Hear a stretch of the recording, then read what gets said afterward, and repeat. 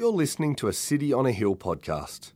We'd love you to use and share this podcast, but please refrain from editing the content without permission from City on a Hill. If you'd like to know more about our church, or if you'd like to donate to the work of City on a Hill, please visit cityonahill.com.au. Then Jesus told his disciples, "If anyone would come after me, let him deny himself and take up his cross and follow me. For whoever would save his life will lose it, but whoever loses his life for my sake will find it. For what will it profit a man if he gains the whole world and forfeits his soul? Or what shall a man give in return for his soul? For the Son of Man is going to come with his angels in the glory of his Father, and then he will repay each person according to what he has done. Truly I say to you, there are some standing here who will not taste death until they see the Son of Man coming in his kingdom."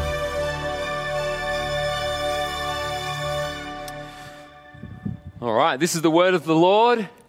Thanks be to God. Great to be with you this morning, City on a Hill. And fantastic just to hear from you already today how God's at work in your life, in and through this series. Thank you, Kat, for sharing a bit of your own heart, your journey.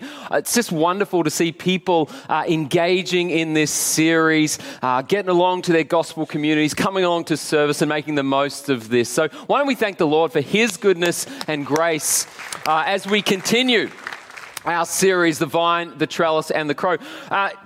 To lay something of a foundation for this morning's message, I wanted to share with you the words of a famous song by jazz artist Peggy Lee. Peggy Lee grew up in a small town, North Dakota, before moving to Hollywood in search of fame and success. And, you know, like most artists today, she had her fair share of setbacks before finally making her big break. And she rockets up the charts. Her songs are hitting number one. She's recognized as the most popular female singer. She's got Grammy Awards. She's getting leading roles in major Hollywood movies. She's made it. And yet, interestingly, behind the curtain, she's grappling with her own purpose and the ultimate meaning in life. And so, towards the end of her career, she approaches the mic and she sings this now famous song, "Is This All There Is?" I'll read you these words from the song. "I remember when I was a 12-year-old, my daddy took me to the circus, the greatest show on earth. There were clowns and elephants and dancing bears, and a beautiful lady in pink tights flew high above our heads. And as I sat there watching, I had the feeling that something was missing. I don't know what, but when it was over, I said to myself, is that all there is to a circus? Is that all there is? Is that all there is? If that's all there is, my friends, then let's keep dancing. Let's break out the booze and have a ball if that's all there is." And then I fell in love with the most wonderful boy in the world. We'd take long walks by the river or just sit for hours gazing into each other's eyes. We were so very much in love. Then one day he went away and I thought I'd die, but I didn't. And when I didn't, I said to myself, is that all there is to love? Is that all there is? Is that all there is? If that's all there is, my friends, then let's keep dancing. Let's break out the booze and have a ball if that's all there is. Peggy raises a great question. If this is all there is, why not break out the booze and have a ball? Now, you might be surprised to hear this, but one of Jesus' earliest followers made the exact same point. The Apostle Paul said, if there is no God, if there is no resurrection, if there is no life beyond this grave, then let us eat and drink, for tomorrow we die. But of course, this is not the way that Paul chose to live. This is not what he proclaimed towards others. Why? Because Paul was convinced that this is not all there is. He believed that God is real. And he believed that God had come to us in Jesus to help us know that this is not all there is. And so what did that mean? It meant that he and the early church didn't break out the booze, but lived a radical and countercultural life. Instead of living for themselves, they sought to surrender everything down before God. Now, to the outside world, that made no sense. But we who are in Christ know that he who chases life in this world will lose it. And whoever loses their life for Christ's sake will find it. So, over the past few weeks, we have been in this series, The Vine, the Trellis, and the Crow. It's a series to challenge, inspire, and help us all make the most, take hold of the faith, the life, the joy that we have in Jesus. And yet we've seen that without the Holy Spirit, without grace-inspired effort, this ain't going to happen by accident. We need a trellis to hold up that vine. We need practices and rhythms and spiritual disciplines to help our life fly and flourish. And we've already looked at some of those disciplines like self-examination and spiritual encouragement. Last week we talked about strategic withdrawal, the call to go deep with Jesus that we might then pour ourselves out in gospel engagement with our world. This morning we're going to turn up the dial a little bit and talk about the biblical call, the spiritual practice of self-denial and delight. What is self-denial? Here's a draft that I shared with our team. Self-denial is the grace-inspired call for all believers to surrender themselves completely and wholeheartedly to the way of Jesus. In denying ourselves, we choose to reject evil, dethrone the idols of our heart, and forsake certain pleasures and worldly pursuits. And we do this in the power of the Spirit in order to loosen our attachment to the world, grow in Christ-like love, and deepen our joy, our delight in Him. So notice that whenever we talk about self-denial, we're talking about grace-inspired effort. This is not a matter of human effort or human will. We're not doing this to earn God's approval or, twist His arm for His blessing. No, it's a move of the Spirit in us, inspired by His grace. Before we explore the what and the why of self-denial, let us lay something of a biblical foundation. And a great place for us to start here is actually to consider the life and way of Jesus, because we know that being a Christian isn't just a matter of agreeing with Jesus, it's actually a call to follow Jesus. So you want to be asking yourself, did Jesus practice self-denial? When you look at the life of Jesus, do you see Him practice self-denial? I actually put this question to our staff team on Monday this week, and some fantastic insights and a great response. We talked about Luke chapter 4, where we're told that Jesus, full of the Holy Spirit, returned from the Jordan and was led by the Spirit in the wilderness for 40 days, being tempted by the devil. And he ate nothing during those days. Right, so just think about that for a moment. It's a famous moment, but Jesus went into the wilderness. He gave up time with family and friends and comfort at home. He went into the wilderness. He said no to food for 40 days. And in addition to that, he said no to the many temptations that the devil laid at his feet. And then what about Mark 2, if we can bring that up? Jesus says, the Son of Man did not come to be served, but what? to serve and give his life up as a ransom for many. You know, it's worth remembering that when Jesus came to this world, he could have pursued whatever life he wanted. He is infinitely powerful, incredibly insightful. He had followers who were willing to fight for him, to live for him, to die for him. And yet, what did Jesus choose to do with the infinite responsibility and power and resources that he had? He chose to lay it down.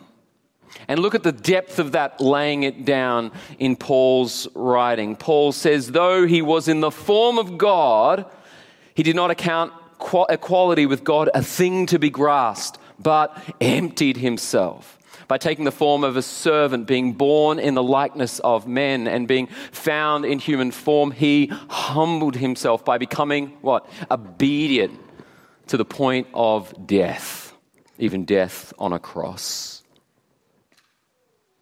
You know, sometimes when I'm reading the Bible and looking at the life of Jesus, I can overlook his own personal struggle and cost.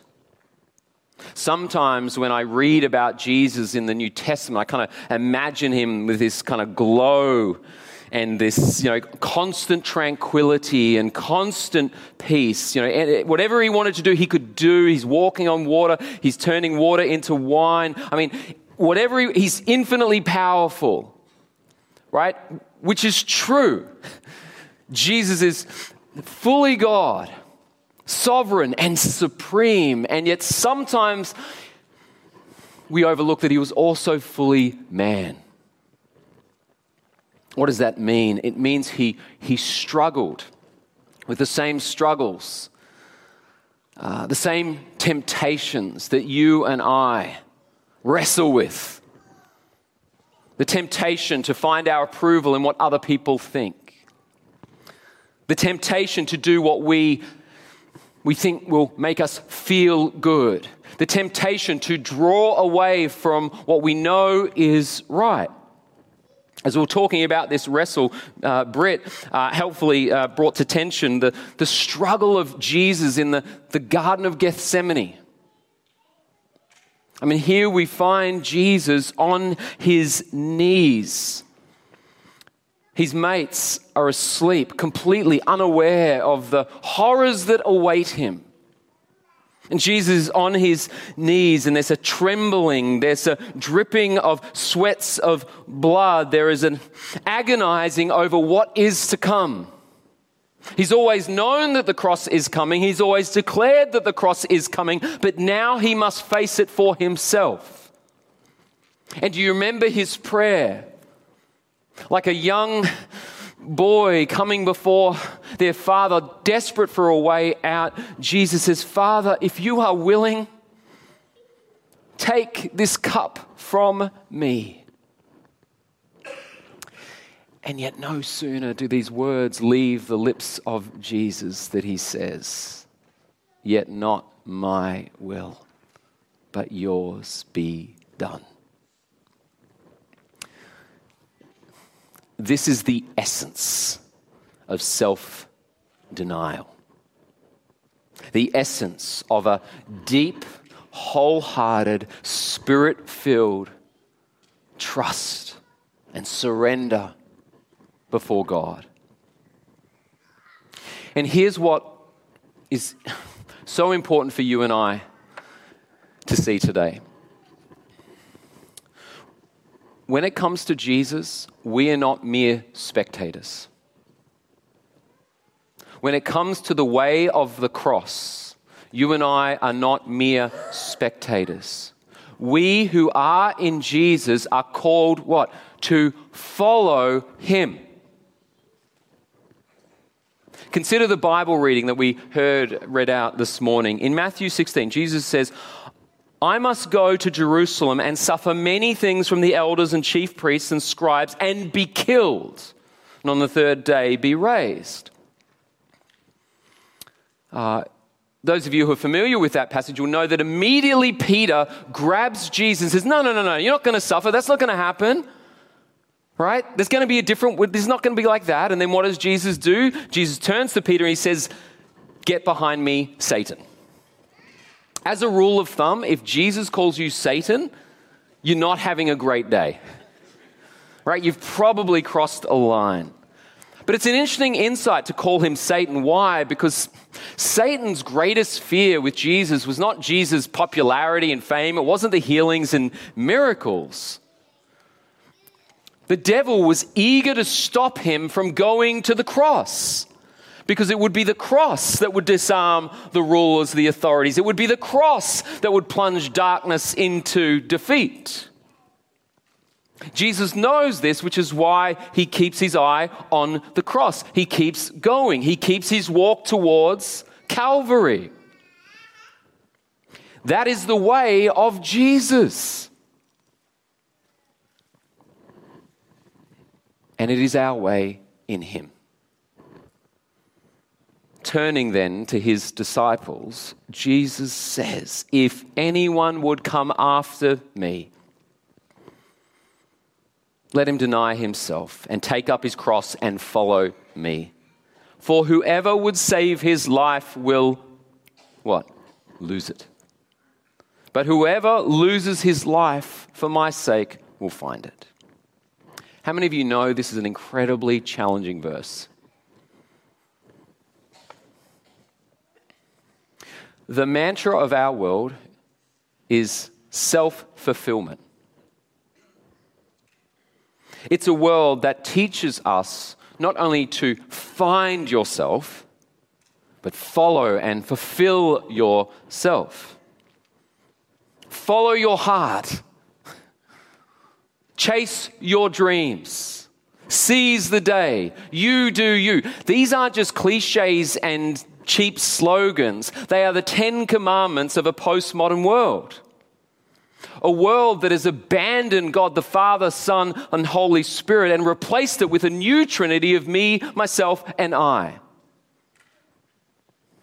By show of hands, who got along to the Undeceptions event last Sunday? Right, few hands. John Dixon interviewing Rebecca McLaughlin.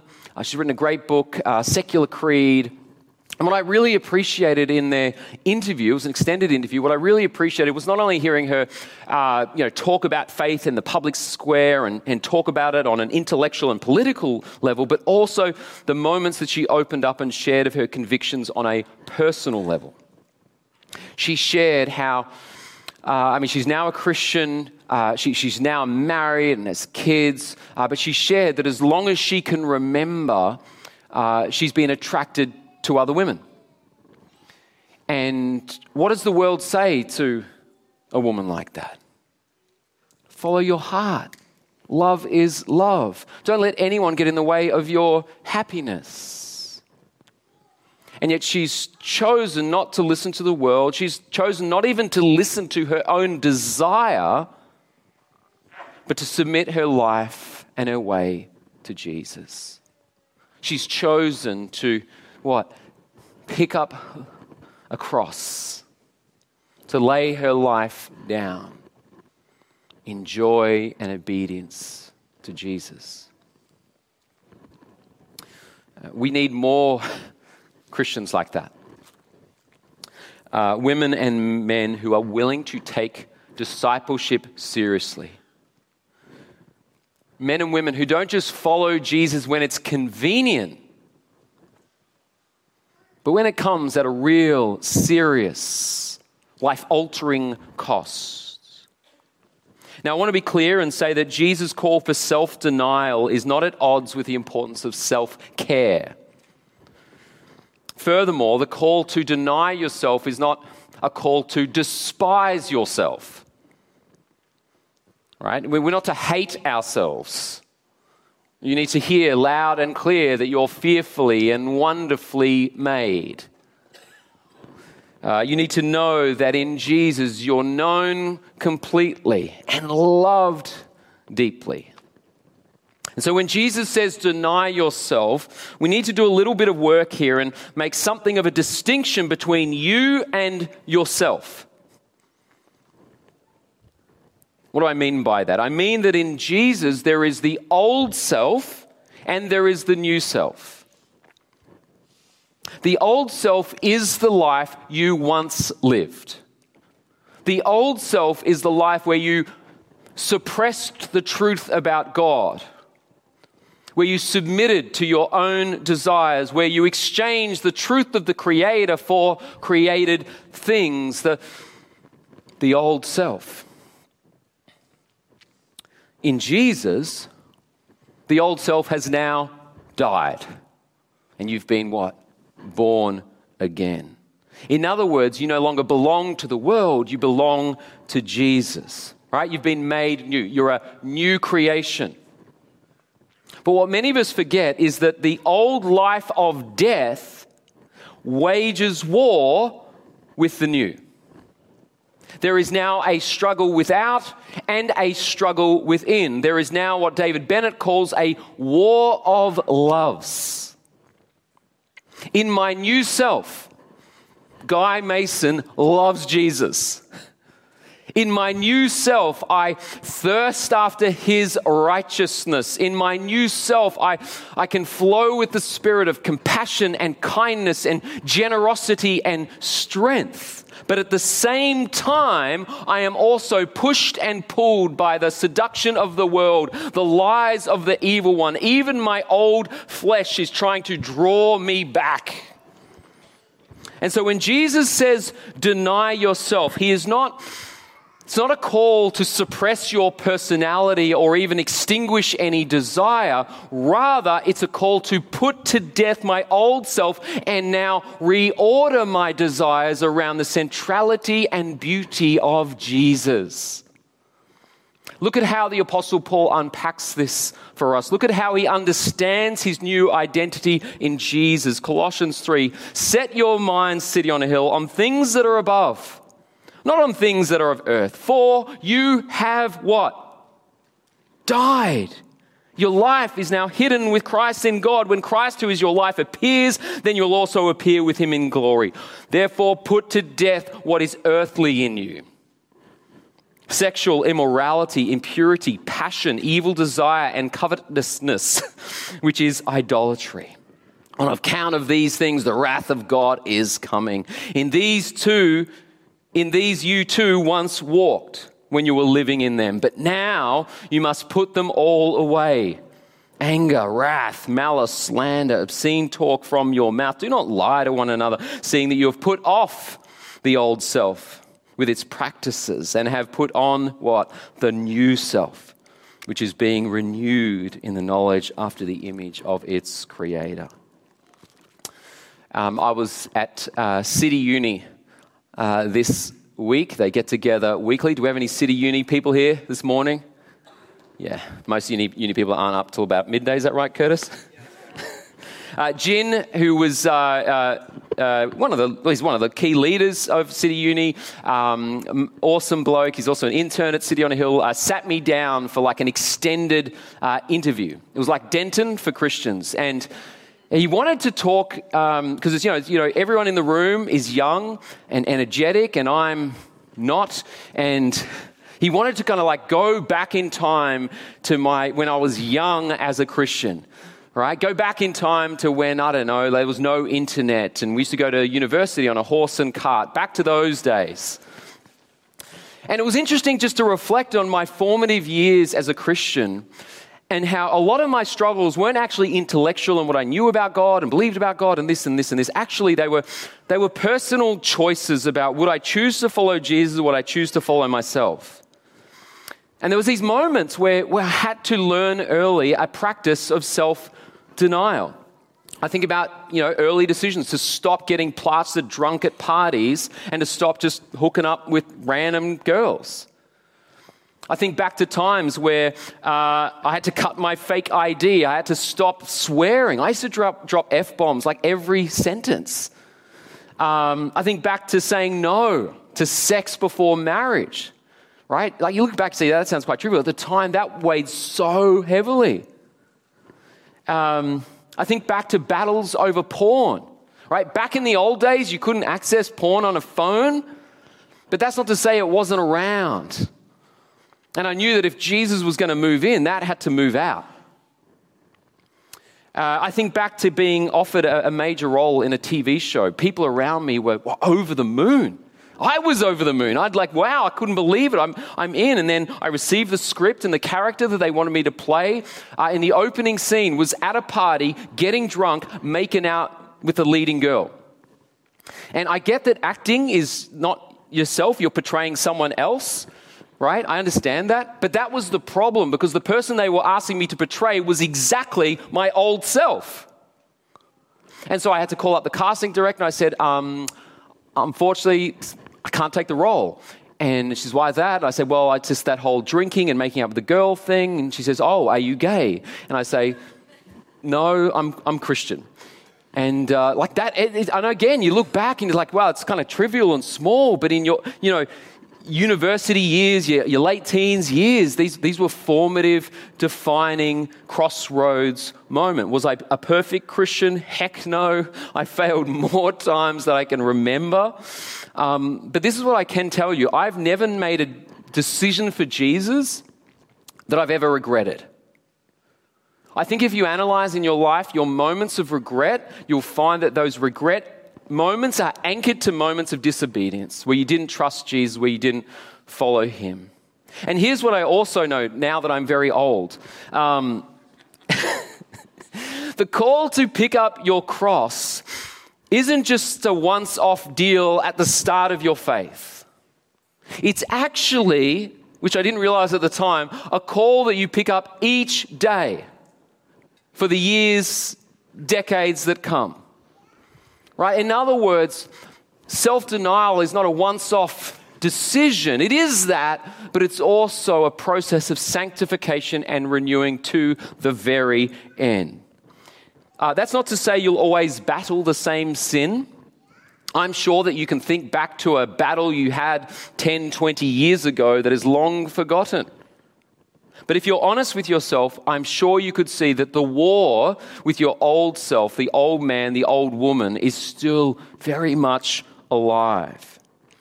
I know that I'm at my best when I take on a posture of sacrifice and service in the home. I know that. Absolutely, I know that. And yet it's so easy for me to say, screw that, I'm just going to serve myself. I know I'm at my best when I prioritize in my rule of life intimacy with God. I'm at my best then. When Jesus is most alive and I'm in those deep places, I'm going to be at my best. And yet, do you know how tempting it is for me to get lost in a world of busyness and email and Facebook and the temples of our digital age? I know I'm at my best when I'm enjoying quality time with my kids, and yet so easy to drift out and be disconnected and drift into myself. I have a spiritual mentor who I meet with ever so often. Incredibly beautiful, always encouraging and warm. And he loves, have a coffee in Carlton. He loves to start out the conversation with just something gentle like this. Guy, what sin are you putting to death today? Much easier for me to talk about sins 20 years ago. What sin? So let's have a pastoral moment. What sin are you putting to death today? A rule of life has to include quiet times and gossip. We've talked about this, but a rule of life also needs those very honest moments. We talked about spiritual examination. It's like that, but it's a pressing even further. It's a naming of these sins, these idols, but then a resolve to repent from them and put them to death. And we talked about examine as a daily process. That's great. We've talked about questions that you can be asking yourself ever so often. Even reading the scriptures, holding up Jesus and his word as a light to your feet to see where you are on the right path and where you are drifting away. But like a vine, there has to be some pruning. For some of us, that might be some very, what we call dramatic sins. You might be knee deep in dramatic sins of lust or greed or the misuse of power.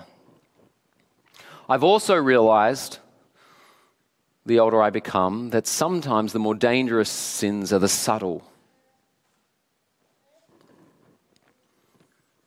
The quiet whisper of pride and self-righteousness.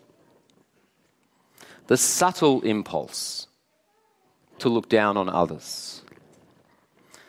The spiral of comparison and self-condemnation.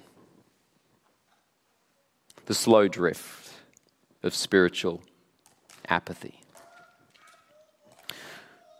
The practice of self-denial, spirit-filled, grace-centered, the practice of spiritual denial, it's going to require in you an attentiveness and a focus. It's like you've got to be willing to put the gloves on and enter the ring and say, all right, I want to go to war with this. Because it's not neutral. It's up for a fight. And you are called, the Bible says, not to just dance with it, but to pull out the trigger and put it to death. Like, that's how serious this is. Now, don't mishear me. Jesus' call to self-denial doesn't mean you can't enjoy nice things. It's nice to enjoy good food, good wine. In fact, ironically, I was penning a lot of the notes for this sermon on Wednesday, which happened to be my birthday. Yeah, right? Not too late to get gifts, not too late. I like a birthday month. And so ironically, here I am, I'm like deep and I'm reading the word, I'm saying self-denial, and everyone's sending me texts, eat cake, buy KFC. Like, right? Is it wrong to eat a whole bucket of KFC in one sitting? No, maybe. Right? Jesus, one of my favorite miracles is turning water into wine. Right? Jesus is alive at the party. Christians should be alive at the party. If they're running out of fun, you bring the fun. But when it comes to your old man, when it comes to your old woman, when it comes to the shadow self, which are the patterns and practices and beliefs that are at odds with the way and the will of God, you must pull the trigger. And I use the word must deliberately because there is a lot at stake. Look at what Jesus says. Whoever wants to save his life will lose it.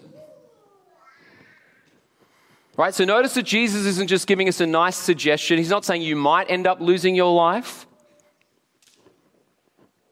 He doesn't say there's a chance. No, he's being very clear here. All who build their happiness, all who try to build their life on the things of this passing world will lose it. If you run to your life, if you run to this world to find your life, you will not find it. You will lose it. I shared earlier the words of Peggy Lee. She says, if that is all there is, let's break out the booze and have a ball. It makes for a great song, but did it make for a great life?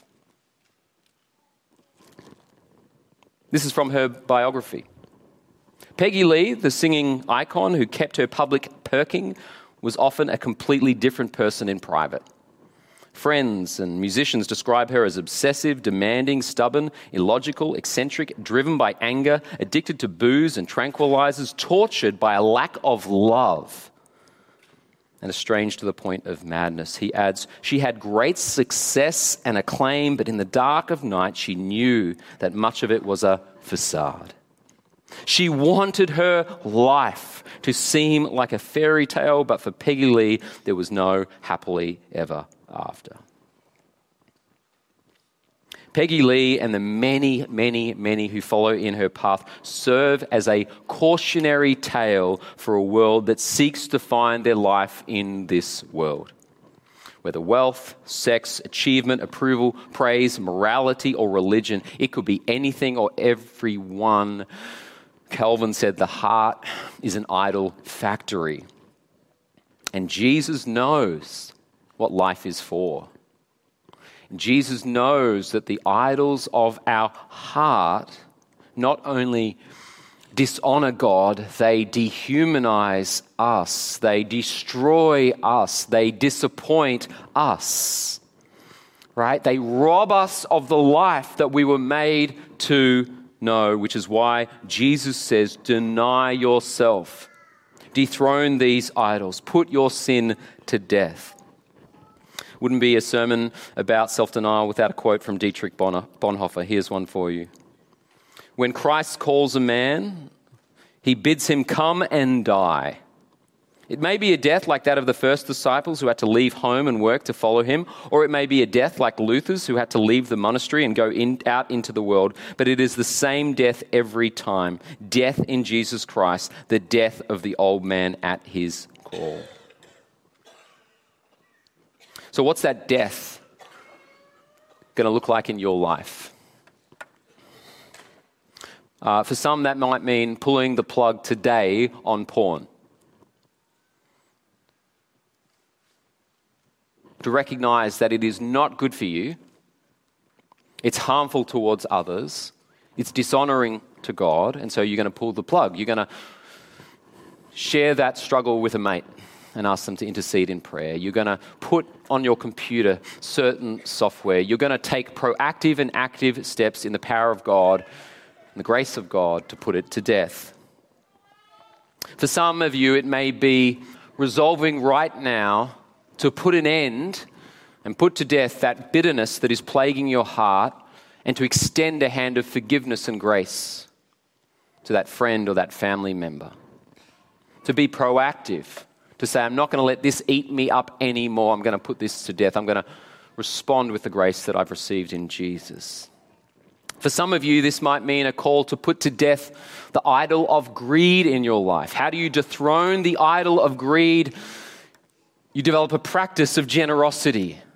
Instead of clinging so tightly to your wealth and your possessions and trying to find your security and your identity, you'll put it to death by giving these things away. For some of you, this may mean saying no to that relationship.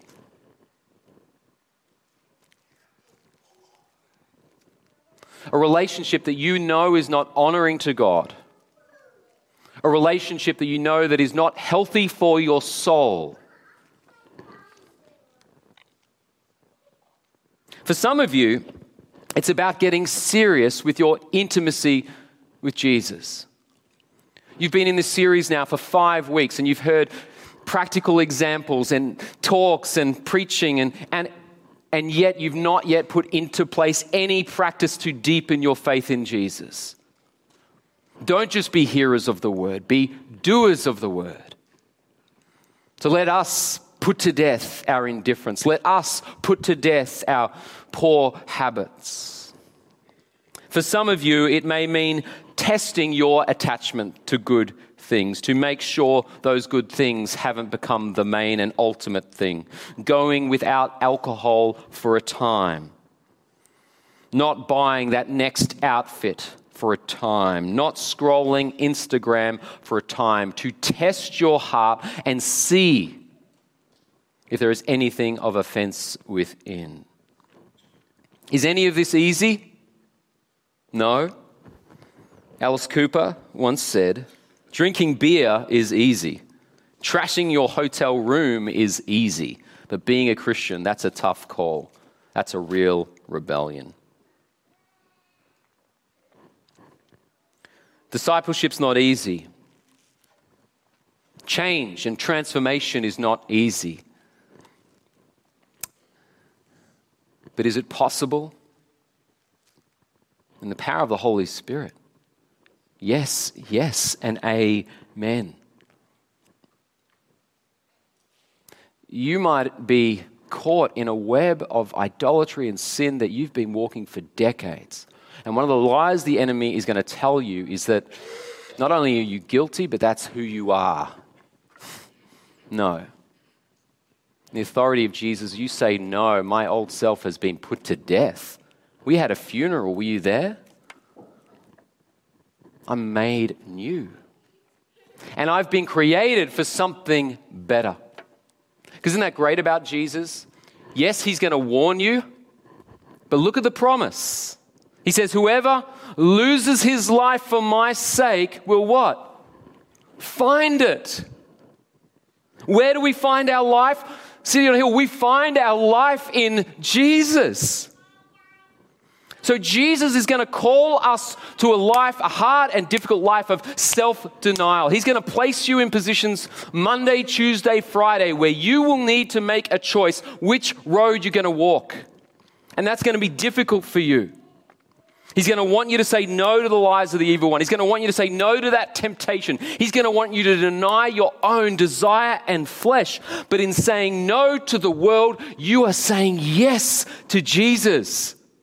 And when you say yes to Jesus, you are saying yes to greater joy, yes to greater comfort, yes to greater hope, yes to greater love. I love this moment. I'm going to finish with this moment. I love this moment in the Gospel of Matthew. All right, and if you haven't sent through a question, make sure you do now. I love this moment in Matthew. So personal, so real, so relevant. The rich young ruler comes to Jesus and he's eager to follow Jesus. He's eager for life. He's very smart. He's very intelligent. He's got wealth. He's got affluence. He's very moral. And yet Jesus looks at him, and what does he see in his heart? He sees that he's in grip of an idol. And so Jesus says to the rich young ruler, you know what, if you want to follow me, go and sell all your possessions and give them to the poor. Right? He just pierces through his heart, and the rich young ruler is so gripped by his idol, he turns away from Jesus. He can't lay it down. He can't do that. And so he rejects Jesus, and in the Bible tells us that he walks away sad. He loses his life. What a tragedy for the man or woman who would deny the offer of Jesus over earthly things. But you remember Peter? Peter sees this going on. And then he leans towards Jesus with this question. He says, Jesus, we've left everything to follow you. And I love Jesus' response because he doesn't rebuke him. He doesn't tell him to, stop thinking about your sacrifice. What does he say? He says, truly I say to you, there's no one who has left house or brothers or sisters or mother or father or children or lands for my sake and for the gospel, who will not receive 100-fold now in this time, houses and brothers and sisters and mothers and children and lands with persecutions, and in the age to come, eternal life. Do you hear the promise? Jesus knows there's a cost in discipleship. Jesus knows and sees the sacrifice and sacrifices you make. He sees the cost of the Christian who rejects a consumeristic culture and chooses to live a life of generosity and grace towards others. He sees the cost of the young student who chooses to be bold in the university and to hold fast the truth and declare what is right. He sees the cost of the Christian woman who chooses to be single and reject the offers of earthly romance, not because those things are necessarily bad, but because she wants to surrender everything to Jesus. He sees the costs of the Christian man who remains faithful in marriage because they want to build a family that would mirror the gospel of Jesus. He sees the cost of the Christian mother and father who won't give up on their children but chooses to labor in prayer and patience and tender discipleship. He sees the cost of the man or woman who isn't seeking to make life all about them, but is choosing daily to love others, to serve others, to stand in this generation as a city on a hill. Jesus sees your obedience, he knows your cost, and he promises you reward. He promises you joy. He promises you delight. He promises you joy in God. Thank you for listening to our podcast. If you'd like to know more about our church, or if you'd like to donate to the work of City on a Hill, please visit cityonahill.com.au.